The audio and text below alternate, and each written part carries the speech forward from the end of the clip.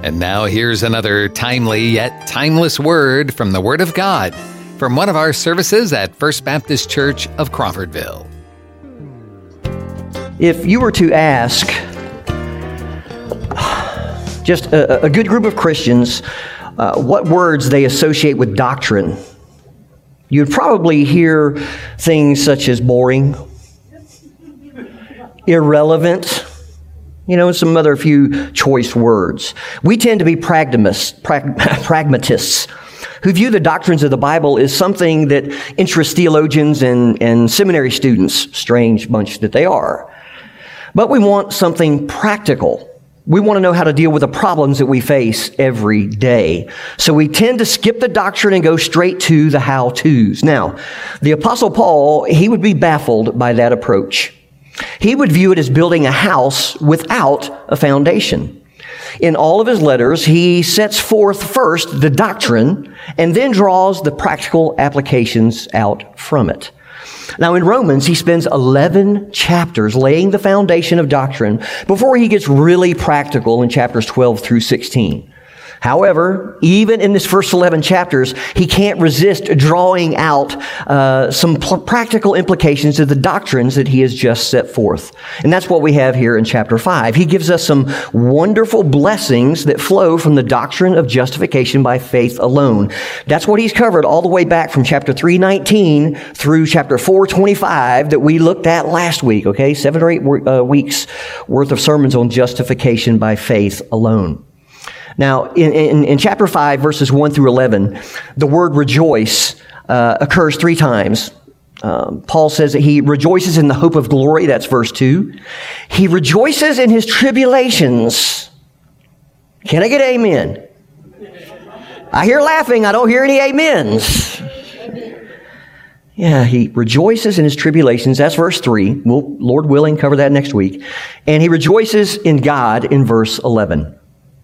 The theme of reconciliation that we find there in verses 10, 11, that ties directly back into verse 1 and with this theme of peace with God. So we could view this entire section as rejoicing in the blessings of justification. Now today we're just going to look at verses 1 and 2. That's what Joseph read just a minute ago. And it's where Paul sets forth 3 blessings that come from justification. So justification by faith gives us peace with God. It gives us access to His grace, and it gives us joyous confidence that we will share in His glory. Well, let's bow to the Lord in prayer. Father, once again, we simply bow the knee. We submit to you, understanding that apart from you, we are nothing and we can do nothing. Apart from your Spirit, we are useless. So, Father, we pray that your Spirit would be here today to give us discernment, give us wisdom, give us the knowledge we need, Father, to see you, to see Jesus for who you really are. Father, help us as we lift him up. Pray that you would draw people to you today. And we ask it in Jesus' name. Amen. So, number 1, 3 major points. Number 1, justification by faith gives us peace with God. There in verse 1, Paul says, therefore, since we have been justified by faith. Now, I just told you what was chapter 4 all about. Justification by faith. He says, therefore, based on what I just told you, justification by faith, we have peace with God through our Lord Jesus Christ. Now, before we jump into this, I need for you to understand or to see the distinction between peace with God and the peace of God. Now, you're probably familiar with Philippians 4, 6, and 7. Do not be anxious about anything, but in everything, with prayer and supplication, with thanksgiving, let your requests be made known to God, and the peace of God, right? The peace of God, which surpasses all understanding, will guard your hearts and your minds in Christ Jesus. Now, the peace of God is a marvelous thing. How many of you have ever had or experienced the peace of God when you were in a situation and you weren't expecting to find peace? I mean, it's absolutely amazing. That's the peace of God. It's associated with our immediate circumstances that may not be going as we had planned, and yet we have peace in the middle of whatever that storm is that we're enduring at the moment. On the other hand, peace with God, that is a very different thing. Peace with God is the most wonderful gift that anyone could ever possess. This doesn't refer to the subjective inner feeling of peace, that we have. Rather, it refers to the objective fact of peace. People may feel at peace with God when they are actually in danger of His judgment. Paul uses 3 words in his epistles to describe the relationship between man and God prior to salvation, prior to Christ. And those 3 words that we see often are enemies, enmity, and hostility. Just think about that. Before Christ, you're actually enemies of God. There's this enmity and this hostility between you and God if Christ is not our mediator. Remember, Paul tells us in 1 Timothy there that there is one mediator between God and man, and that is the man, Christ Jesus. If you don't have that, then you're enemies. You have enmity with God and hostility. Now, because of the universality of sin, the human race is by nature at war with God. Now, many feel at peace with God, but that's simply because they don't understand God's absolute holiness or the depth of their own sinfulness. But because of sin, the wrath of God abides on all who do not believe in and obey Jesus Christ. That's what John says there in John 3:36. Now, Paul, back in Romans 1:18, he says, "For the wrath of God is revealed from heaven against all ungodliness and unrighteousness of men who suppress the truth in unrighteousness." What that means is that unless people come to peace with God on His terms, not their terms, His terms, when they die, they will face His eternal judgment. They may be the world's greatest philanthropists. Maybe they've given millions to help the poor, but their philanthropy will not atone for their many sins.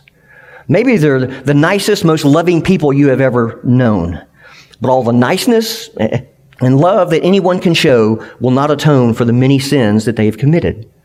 They may be fastidious about their religious duties, but the most religious people in the world will not gain entrance to heaven by their religious works. None of these things gain genuine peace with God. And that's the subject that we're talking about today, or right now, peace with God. So how do we get it? Genuine peace with God means that we are truly reconciled with Him. We are no longer enemies with God. There's no longer any enmity between us or hostility. That's gone. Scripture says we're now friends. We do not need to fear His judgment. A couple things I want you to see here. A, to have peace with God, you must be justified by faith. That's what Paul says. Therefore, having been justified by faith, you have peace with God. So the result of justification by faith is that you have peace with God. Now, if you don't know what it means to be justified by faith, just go back to the past 7 or 8 messages, beginning there in 3:21 all the way through 4:25. It's what we've been talking about for 7 or 8 weeks now. Justification by faith means that God declares an ungodly person to be righteous based on that person's trusting Christ's death as the payment for his or her sins. It's not something that we earn. It's not something that we deserve. It's a gift of grace alone. Paul's statement implies that we can know for certain that we have been justified by faith and that we now are at peace with God. If we're justified by adding good works to what Christ did on the cross, there's a problem with that. We can never know that we've done enough. When have you done enough penance to be justified? When have you served enough or given enough money to the church? When have you been good enough? You see, the system of works keeps everyone uncertain about whether or not they're really saved, and it keeps them dependent on the church. But Paul implies here that we can know that we are justified by faith alone. We trust in Jesus' death on our behalf to pay for our sins. As a consequence, we do not need to fear God's judgment.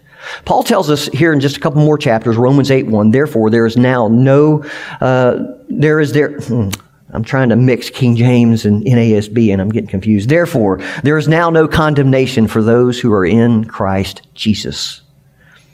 But note, B, the second thing here, to have peace with God, you must have the Lord Jesus Christ as your Redeemer and your mediator. You know what a mediator is? He's a go-between, okay? Paul says we have peace with God through our Lord Jesus Christ. This means that peace with God is not due to any merits or efforts on our part, but rather through what the Lord Jesus Christ has done for us on the cross. Now, Douglas Moo, he observes that all that God has for us is to be found in and through Christ Jesus. He also says that that is a persistent motif in Romans 5 through 8. I want you to listen to these verses. Peace with God comes through our Lord Jesus Christ. That's verse 1. Our boasting in God is through our Lord Jesus Christ. That's verse 11. Grace reigns through righteousness, resulting in eternal life through Jesus Christ our Lord. That's verse 21. The gift of God bringing eternal life is in Christ Jesus our Lord. That's chapter 6, verse 23. Thanks for deliverance due to God is through Jesus Christ our Lord. That's chapter 7, verse 25. And the love of God from which nothing can ever separate the believer is in Christ Jesus our Lord. That's Romans 8:39. Now, it's significant that these are found at the very end of chapters 5, 6, 7, and 8. There is a definite focus on this idea going on here with Paul.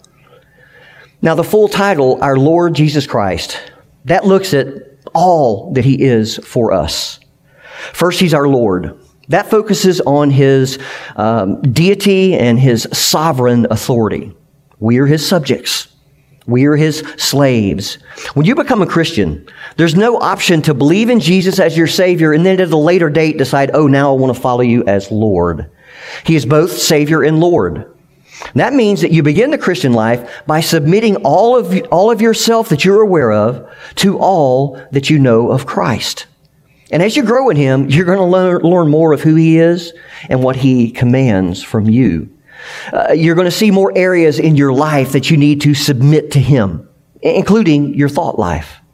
Jesus is the only rightful Lord of everything. But the name Jesus, this is referring to His full humanity. He took on human flesh in the incarnation, yet apart from sin. He lived in perfect dependence on the Father and in perfect obedience to His will. He went to the cross to atone for our sins. Now, as Christ, we've got Lord, Jesus, and now Christ. Jesus is God's anointed one, the promised Messiah. Now, Christ is Greek, and Messiah is Hebrew for the same title, anointed one. So as such, Jesus is God's appointed prophet, priest, and king. As God's anointed prophet, Jesus spoke the very words of God to us. As God's high priest, Jesus offered Himself once for all to atone for our sins. Now He lives to make intercession for us. And as God's anointed king, Jesus is the rightful sovereign of our lives. This means that the only way to have peace with God is through faith in the Lord Jesus Christ. There is no other way of salvation.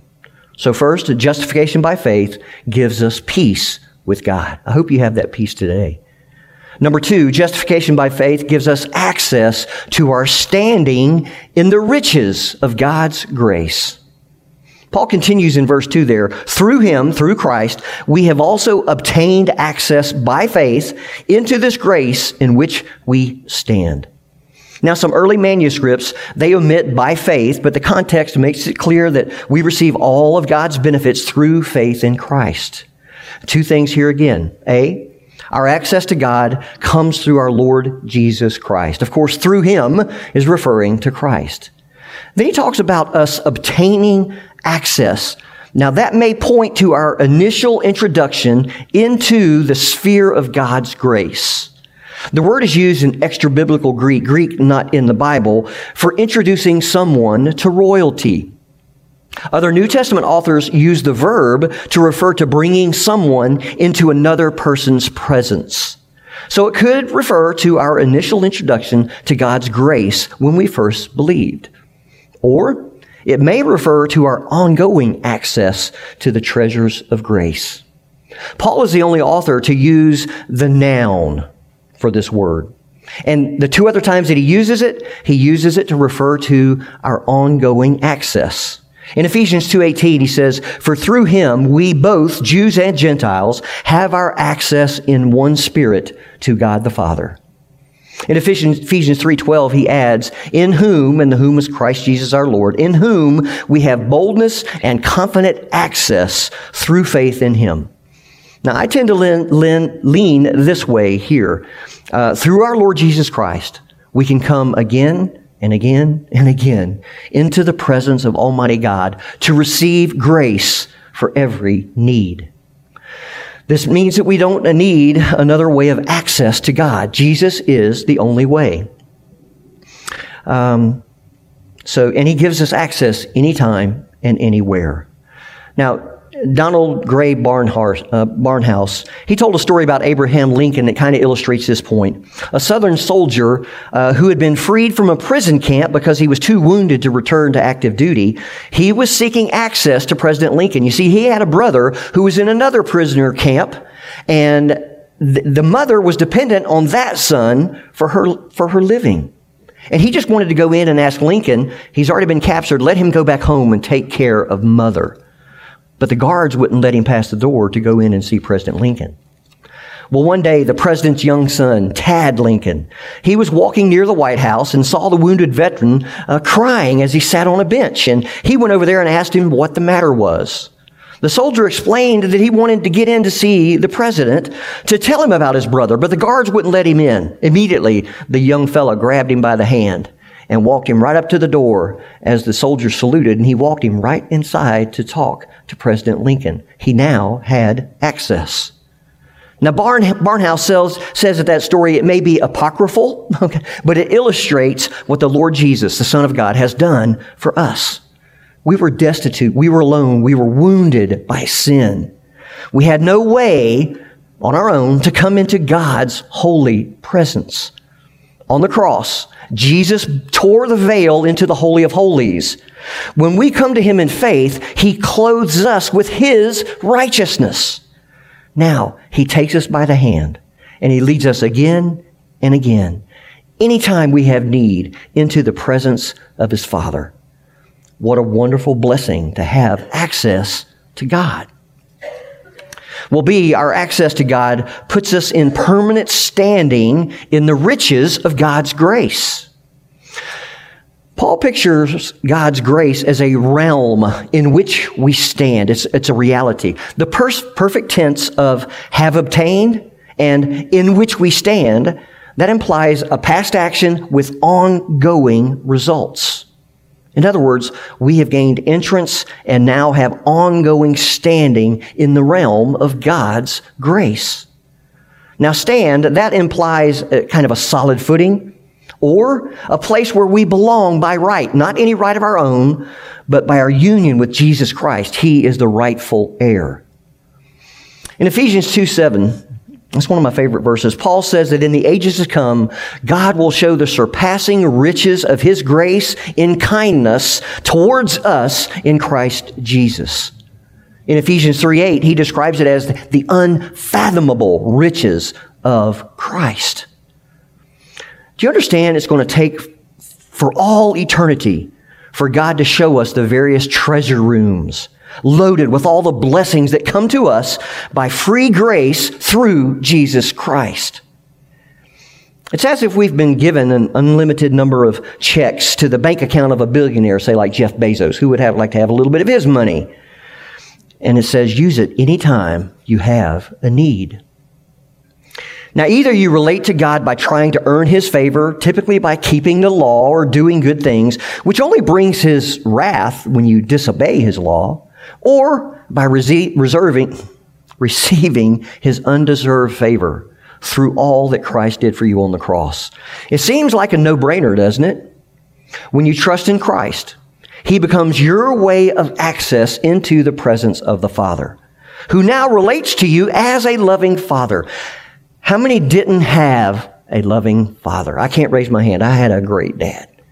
He loved me and I loved him. I understand there may be some of you out there who had a father who was always harsh with you. Always no was his answer. I want you to listen how Paul describes the riches of God's grace in which we stand.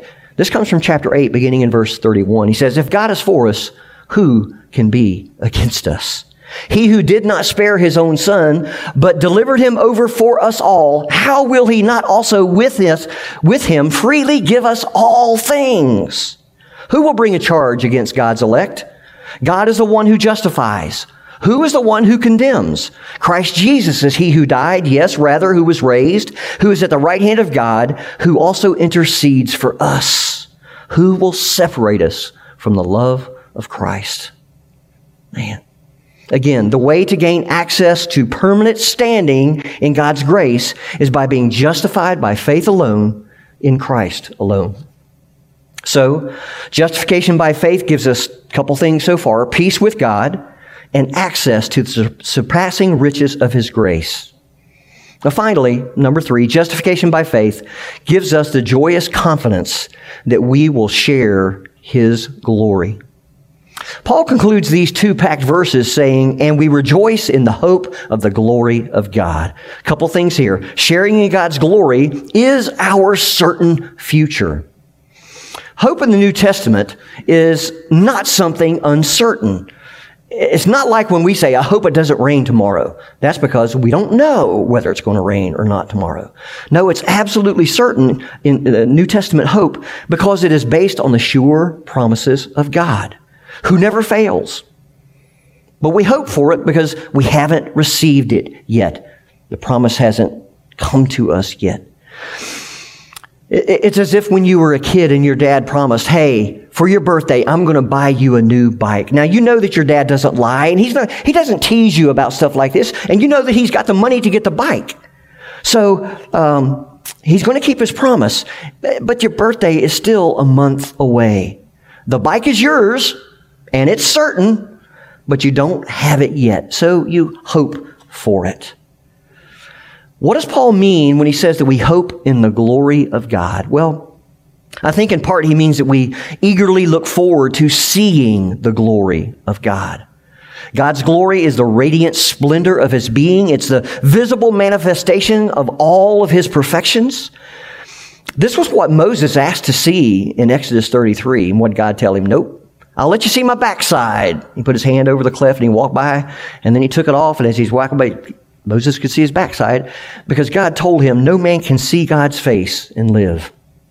Now, when we get to heaven, guess what? We're going to see God, and it will be the most beautiful, stupendous sight you have ever seen. Paul also means that he hopes to see the glory of Christ. Do you remember in his high priestly prayer, Jesus asked that his disciples might see His glory? What about Peter, James, and John? Didn't they get a glimpse of Jesus' glory on the Mount of Transfiguration there in Matthew 17? John saw it again in his vision there in Revelation 1. Paul was blinded by that heavenly vision on the Damascus Road in Acts chapter 9. He saw it again when he was caught up to the third heaven there in 2 Corinthians 12. But in heaven we will see the glory of the risen Lamb who was slain. But beyond seeing the glory of the Father and the glory of the Lord Jesus, we are promised that we will also share in His glory. We lost that glory as a race when Adam sinned, but when we see Jesus, we'll be fully conformed to the image of the Son, free from all sin and from every shortcoming. Thus, we will be glorified with Him. It's our certain future. How many long for that day? How many recognize sin in your life and it immediately makes you wish, man, I wish I was glorified? That means you probably got to die or Jesus got to come again first, right? So yeah, but that's what we're looking forward to. Now this just isn't a truth that we're supposed to grasp with our intellect. So B, the confidence of sharing in God's glory causes us joyous rejoicing right now. In the here and now. Paul says we rejoice in the hope of the glory of God. Now rejoice, that's a favorite word with Paul. And literally it means to boast in or to glory in.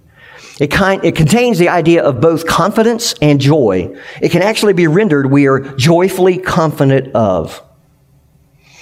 Now it's wrong to boast in man, we understand that, but it is right to boast in God. That brings Him glory that He deserves. But to rejoice in the hope of the glory of God, as I said, is not just an intellectual truth that we affirm. It's also an emotional response that we should have even in our tribulations, as verse 3 says, we rejoice in our tribulations. Now, in my case, as perhaps you will admit for yourself, I just don't spend enough time meditating on the hope of seeing and sharing in the glory of God. Barnhouse, again, illustrated the joys of heaven by picturing a soldier in a cold, damp foxhole eating K rations. He has to stay there day and night to hold the unit's position against the enemy. Then one night, he hears a voice call out his name and his serial number. It's another soldier who tells him, "Hey, I have orders to replace you. You're going to go out on the next Red Cross flight. An order has come for you to go home. They're going to give you a hot shower and clean clothes. You have to go home and eat your mother's southern fried chicken with mashed potatoes and gravy, and you're going to have apple pie and ice cream for dessert." And the soldier replies, "Surely you don't mean that I have to leave this nice foxhole and give up my K rations, do you?" Now we smile. Barnhouse says we smile at the absurdity of that idea. And there are some believers, perhaps some of you, who are unwilling to leave your foxhole in this life to go to the heavenly home to sit down at the banquet table of our God and to fellowship with Him in the joys of heaven. End quote. So to conclude, I just want to ask you 3 quick questions. Number 1, have you been justified by faith so that you now enjoy peace with God through our Lord Jesus Christ? Number 2, do you frequently utilize your access to God and the riches of His grace through our Lord Jesus Christ? And then number 3, do you rejoice in your certain future of sharing God's glory? Now, these are just a few of the blessings of being justified by faith in Jesus Christ. Lord willing, over the next few weeks there, we'll finish out those 11 verses that tell us more abundance that we get because we have been justified by faith. Let's pray. Father, again, we thank you just for the truth of your word. It is dependable. You are faithful. You can be no other. And so, God, I pray that you would help us to see and understand. I pray that you would just take the scales off of our eyes and the wax out of our ears and the hardness of our heart away, Father, that we can see Jesus for who He really is. If there's anybody in here this morning that doesn't know you through your Son, Jesus, I pray that you would do that you would speak to their heart. And Father, take out their heart of stone, give them a heart of flesh, that they may know you. And Father, we'll give you praise for it, and we ask in Jesus' name. Amen. If you do not know God through His Son, Jesus Christ, we've said it several times this morning, that is the only benefit you're going to ever have with God is through Jesus Christ. You trust in what He did on the cross. You admit you're a sinner to begin with, right? Paul tells us earlier, for all have sinned and fall short of the glory of God. We're all sinners. Nobody's unique in that, all right? Having sinned, we're separated from God. There's only one thing that can do away with that gap, that separation between you and God, and that's for you to trust what Jesus did on the cross for your eternal life. You can't do anything good enough to recommend yourself to God. Jesus has already done that. I encourage you this morning, you ask God to forgive you your sins, and you trust Jesus and His accomplished work. It's done. You just have to trust it, believe it, receive it. God will make you a child of His today. If you're a believer, I hope that you're probably one of the main things is understanding that as a believer, you now have peace with God. You no longer need to fear God's judgment. Now, does that mean you can just go on sinning? Paul addresses this in chapter 6. Absolutely not. What happens when you sin? You're going to get punished. It's in Hebrews 12 that we find out that he treats us believers as we would treat our children. And when our children mess it up, what do? We discipline them. When we mess up, when we sin, He disciplines us. But it does say that He does it out of love. We don't have to fear His judgment, His wrath. If you've been justified by faith, you are now at peace with God. Nothing can be better. I hope that you're living in light of that. Thank you for joining us for this podcast from First Baptist Church of Crawfordville. You can find more information and follow us on Facebook or visit our website, crawfordvillefbc.com.